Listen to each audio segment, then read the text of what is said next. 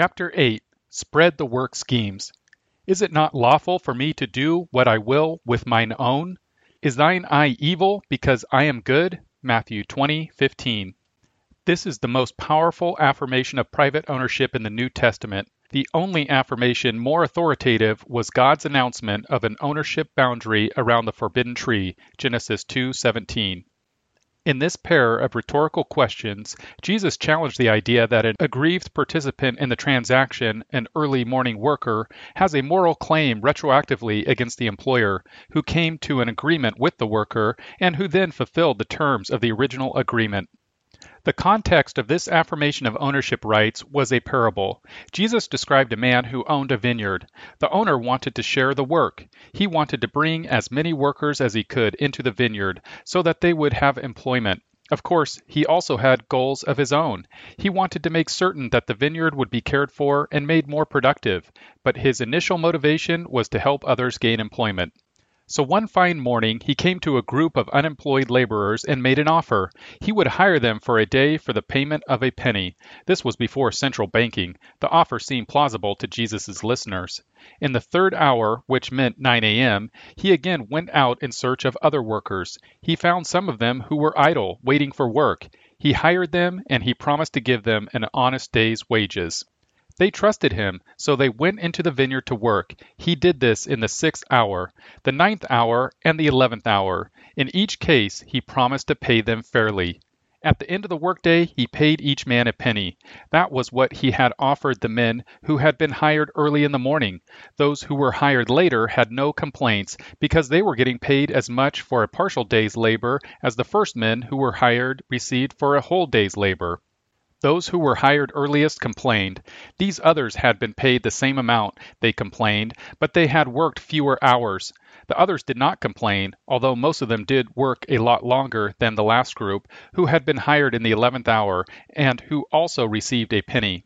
Latecomers knew that it was a good deal because they were being paid more per hour than those who had been hired at the beginning of the workday. Why complain? The first group did complain. The owner of the vineyard had a specific answer. But he answered one of them and said, Friend, I do thee no wrong. Didst not thou agree with me for a penny? Take that thine is, and go thy way. I will give unto this last even as unto thee. Verses 13 through 14. Then he announced his principle of ownership. He had the right to do what he wanted with that which he owned. His goal had been to spread the work. He wanted to hire as many people as he could locate at a competitive wage. He benefited the community, and he benefited the individuals hired. He also benefited himself. This was a win-win-win deal. But still, there were complaints. It's just not fair. The lesson of the parable is twofold. First, the best way to spread the work is to allow voluntary negotiation. Second, the appropriate wage is the wage that clears the market. This means that there is nobody who wants to work who does not gain employment, and there is no employer standing around looking for somebody to hire. Throughout the day, the employer in the parable had offered to hire all the men available at that hour. His offer cleared the market every time. Only the earliest employees complained at the end of the day. 1. Owners. In the parable, there were owners of labor to rent, and there was an owner of money to pay them. Mutually agreeable arrangement was possible. All of the labor owners got what they agreed to. The contract that bound them together for the day was honored by all parties. If the owners of labor had not found a willing employer at a wage that they were willing to accept, they would not have gained any money. They would also not have contributed to increased productivity to benefit specific future customers as well as the community in general. Their skills would have been wasted in idleness. Their productivity would have been zero. This would have resulted in reduced output, which would have reduced the wealth of customers in the future. Future customers would have had a smaller array of goods to choose from. The owner of the vineyard put his capital to good use. He had land and vines and money. By adding labor to his land, he was able to increase production. This was one of his goals. It also made possible greater income in the future, assuming that he was correct with respect to what future customers would be willing to pay for the output of his land, vines, and hired labor. The same analysis applies to every labor contract. Someone wants to hire labor at a particular price, and he has the right to make an offer to those who might be willing to supply him with this labor at a specified price. The laborers also possess the same right of making a bid. 2. Window. A would-be employer comes to a group of possible employees. He makes an offer to them. So many hours of labor of a specific kind in exchange for a specific amount of money. Here is what is sometimes misunderstood. This is not a job. This is a job offer. Too often, people confuse the two. They never make this conceptual error when discussing marriage. A man may propose marriage to a woman, but this is not a marriage. There is no marriage until the two parties come together in a joint effort. The same is true of a job. Similarly, a would-be employee may propose a job to a would-be employer. His offer to a prospective employer is just as valid legally as the would-be employer's job offer is to a group of workers. It is an offer, a bid. It may be rejected. The legal right to bid is the source of jobs in a free society. This legal right makes possible the division of labor. Any interference by the state with the right to bid will decrease the number of legal bids. That, of course, is what the state's interference in the job market is all about, to decrease the number of legal bids. This law will reduce the number of jobs because it reduces the number of legal bids. Of course, I am not talking here about black market job offers. These are illegal, and they have high risks associated with them. Then there are the would-be customers in the future. They will have money. Customers look forward today to an increasing supply of future goods and services to purchase. They dream of economic growth. The free market is a way for societies to enable customers to match their demand with supply. 3. Stone. Politicians toss a stone through the window. They do so with a political promise. There will be jobs for more workers. First, the politicians say that there are people out there who are willing to accept job offers, but there are no job offers for them. The politicians say that this law will create jobs. Second, politicians say that if the state forces businesses to pay higher wages per hour to any employee who works more than a standard work week, businesses will then hire new workers at the normal weekly wage per hour. Obviously, this is a subsidy from the workers who work 40 hours a week and who also would like to work overtime at the same hourly wage in order to earn more money. They are penalized. Their bids are declared illegal. Other workers who have not yet worked 40 hours a week are given the right to bid for the remaining hours of the work week.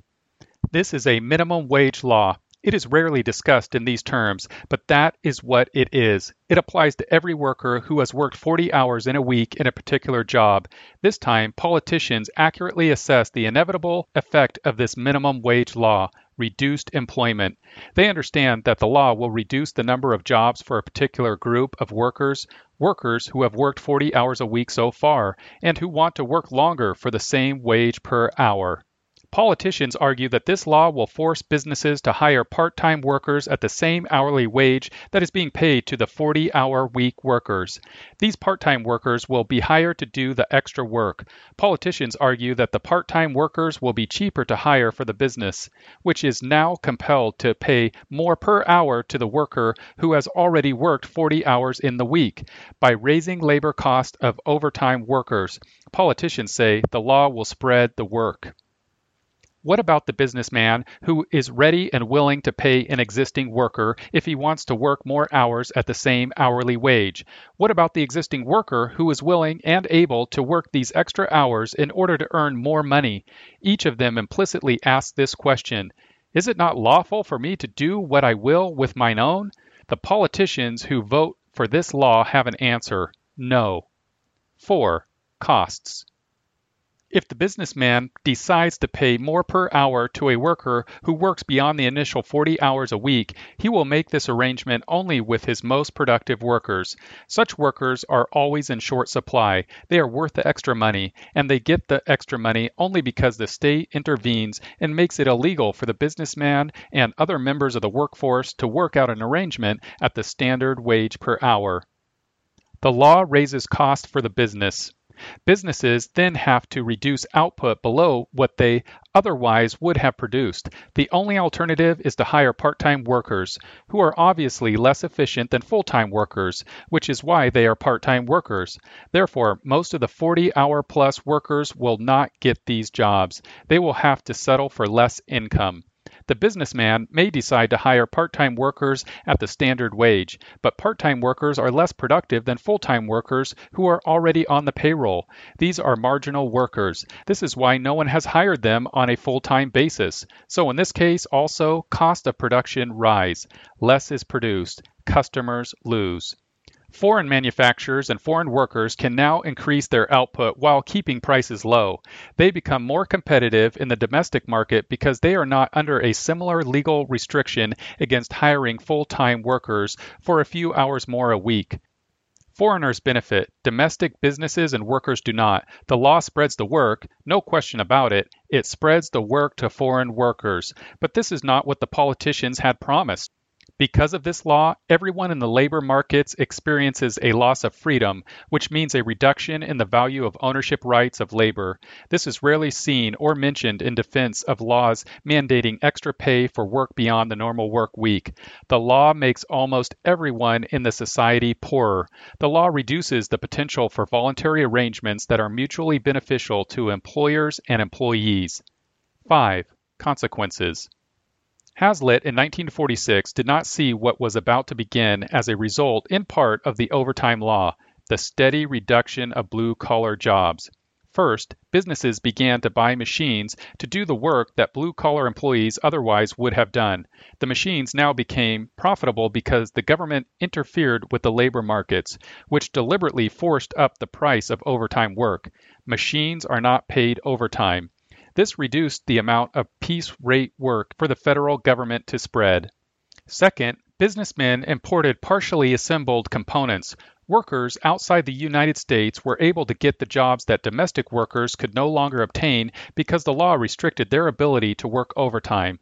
This reduced the amount of piece rate work for the federal government to spread. The third strategy of businesses was decisive. Businesses throughout the United States began to redefine blue-collar jobs as white-collar jobs. This reduced the amount of piece rate work for the federal government to spread. Managers are paid salaries. They are not paid by the hour. So businesses shifted production out of manufacturing and into what is known as the service sector of the economy. Salaried workers can be pressured by competition from other workers to work longer than 40 hours a week. Because white-collar workers are paid a flat rate salary, every additional hour that they work in the payment period lowers their hourly wage rate. This is completely legal. As long as someone is not paid by the hour, the law against working overtime at the same hourly wage no longer applies. Labor unions in the United States have had little success in organizing workers in management positions. They have had little success in organizing white-collar workers generally. Because of greater political power in Western Europe, labor unions have had greater success in controlling labor markets, but in every Western nation since 1955, the percentage of output contributed to the general economy by manufacturing has fallen. It is still falling. Labor unions with government backing have priced blue-collar labor out of the market. The number of blue-collar jobs has steadily declined. The influence of labor unions in the general economy has also steadily declined. Conclusion. Jesus' parable of the vineyard owner and the workers had it exactly right. The way to maximize employment is to allow sellers of labor services and buyers of labor services to work out mutually beneficial terms of employment. This process of negotiation is what allows the labor markets to clear. Workers who are willing to work at the wages offered can find employment, and employers who are willing to pay these wages can hire all the workers they want. Christian economics has an answer to this question. Is it not lawful for me to do what I will with mine own? The answer of Christian economics is this: yes.